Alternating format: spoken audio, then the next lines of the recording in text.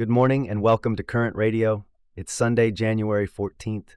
Today we're discussing the agreement congressional leaders have reached on a new stopgap spending bill and an analysis of Iowa's most important poll setting the expectations for the GOP caucuses.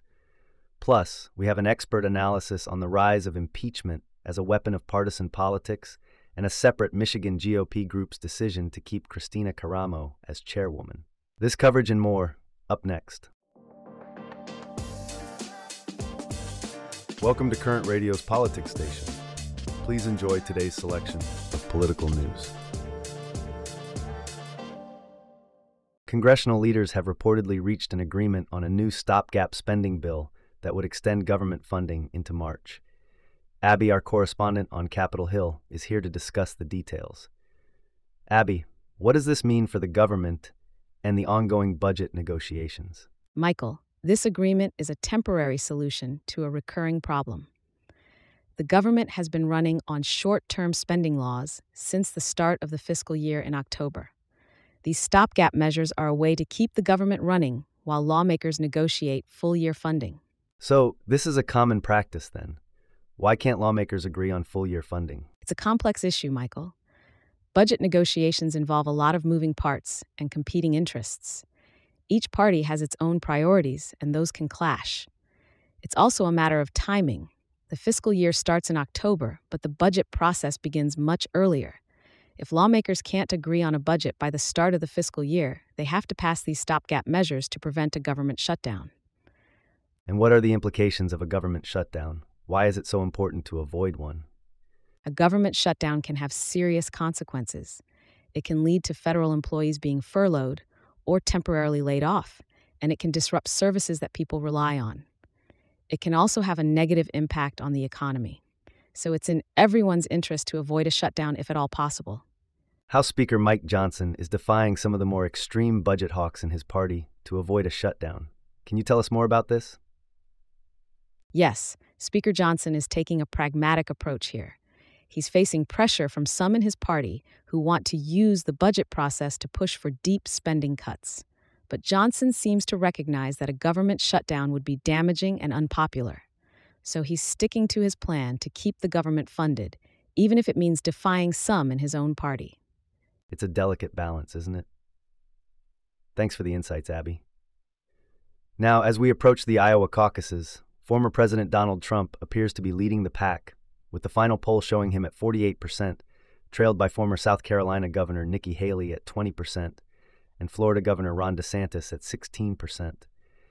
Abby, our political analyst, is here to delve deeper into the implications of these numbers. Abby, what's your take on this? Well, Michael, if these numbers hold, Trump could make history with the highest Iowa GOP caucus vote share for a non-incumbent ever. But it's not just about who wins, it's also about the margin of victory and who comes in second. With New Hampshire voting in just 10 days, expectations and how candidates perform relative to those expectations in Iowa could significantly impact the race. Can you explain more about the role of expectations in this context? How does this play out in the political landscape? Absolutely. Expectations are not just a nebulous concept.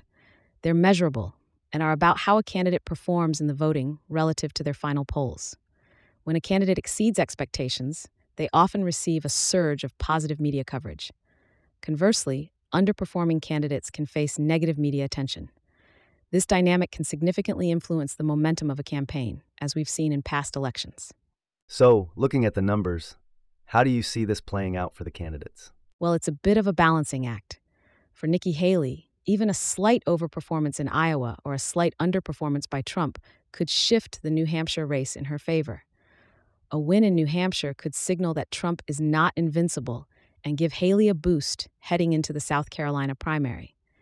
On the other hand, if Ron DeSantis manages to secure second place, it could provide a compelling reason for him to stay in the race, despite currently polling in fourth place in New Hampshire. And what about Trump? What does he need to do to maintain his lead? For Trump, the benchmark is clear. He needs to perform as well or better than his final Iowa poll. A strong performance in Iowa could help him maintain momentum, even if he doesn't win New Hampshire. However, it's important to remember that the ultimate goal is to win the nomination. While Iowa and New Hampshire are important, The leader in national primary polls often has the advantage, and right now, Trump is leading those polls by a significant margin. So it seems like the pressure is on for all the candidates to exceed expectations in Iowa. It's going to be an interesting race to watch. Thanks for your insights, Abby. In a significant move, House Republicans are now pushing forward with attempts to impeach President Biden and Homeland Security Secretary Mayorkas, considering only one cabinet official has ever been impeached, and that was way back in 1876. Abby, our political analyst, is here to help us understand the implications of this. Abby, what are your thoughts on this? Thanks, Michael. Well, impeachment was designed as a check on presidential power, but it seems to have evolved into a political weapon in modern times. The fact that we're seeing attempts to impeach not just the president, but also a cabinet official, is indicative of this shift. That's an interesting point. Can you elaborate on how impeachment has transitioned from being a check on power to a political weapon? Certainly. The framers of the Constitution included impeachment as a way to hold the president and other high-ranking officials accountable for high crimes and misdemeanors. However, what constitutes such a crime is largely subjective and has been interpreted differently over the years. In recent times, we've seen impeachment being used more frequently as a tool to challenge political opponents rather than as a mechanism to uphold the integrity of the office. So if we look at the current situation, what does this mean for the Biden administration and Secretary Mayorkas? Well, it's important to note that impeachment is a lengthy and complex process. It requires a majority vote in the House to impeach, and then a two-thirds majority in the Senate to convict. Given the current political landscape, it's unlikely that these efforts will lead to actual removal from office. However, they do contribute to a climate of political tension and can serve to further polarize the public. That's a great point, Abby. It seems like this is more about political posturing than actual accountability. Thanks for your insights. Meanwhile, in Michigan, the Republican Party's leadership has been in a state of flux. Kristina Karamo, the party's chairwoman, has been facing internal opposition, but recently scored a victory. Abby, our political correspondent, is here to discuss the situation. Abby, could you give us an overview of what's happening? Certainly, Michael. Karamo, a former Secretary of State nominee, has had a tumultuous term as party chairwoman, marked by financial struggles and internal divisions. A week ago, a group of Republican state committee members voted in favor of unseating her. However, in a recent meeting, a separate group of committee members voted overwhelmingly to keep her as the party's leader. So there seems to be a split within the party. What's the crux of the disagreement? The disagreement seems to center around Karamo's leadership style and the party's financial situation. Critics argue that she's not raising enough funds and needs to expand the party's coalition. Karamo, on the other hand, describes herself as a grassroots chair and has criticized some of the party's past top donors. It's a classic tension between different visions for the party's future. What does this mean for the Michigan Republican Party moving forward? Well, it's a bit of a mess. There are questions about whether either faction complied with party bylaws in conducting their meetings, and the group in favor of removing Karamo is planning to file a lawsuit. The party is also facing a critical election season, with a U.S. Senate seat and several House districts up for grabs. This internal strife could potentially impact their campaign efforts. And what about the individuals who have been opposing Karamo? What's happening with them?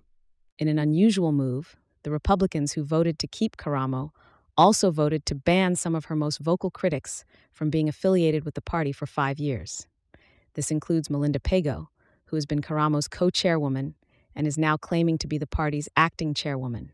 It's a clear sign of the deep divisions within the party. It's certainly a situation to keep an eye on. Thanks for the insights, Abby. All right, that wraps up our stories for today. Thanks for listening to Current Radio. We'll see you back here tomorrow.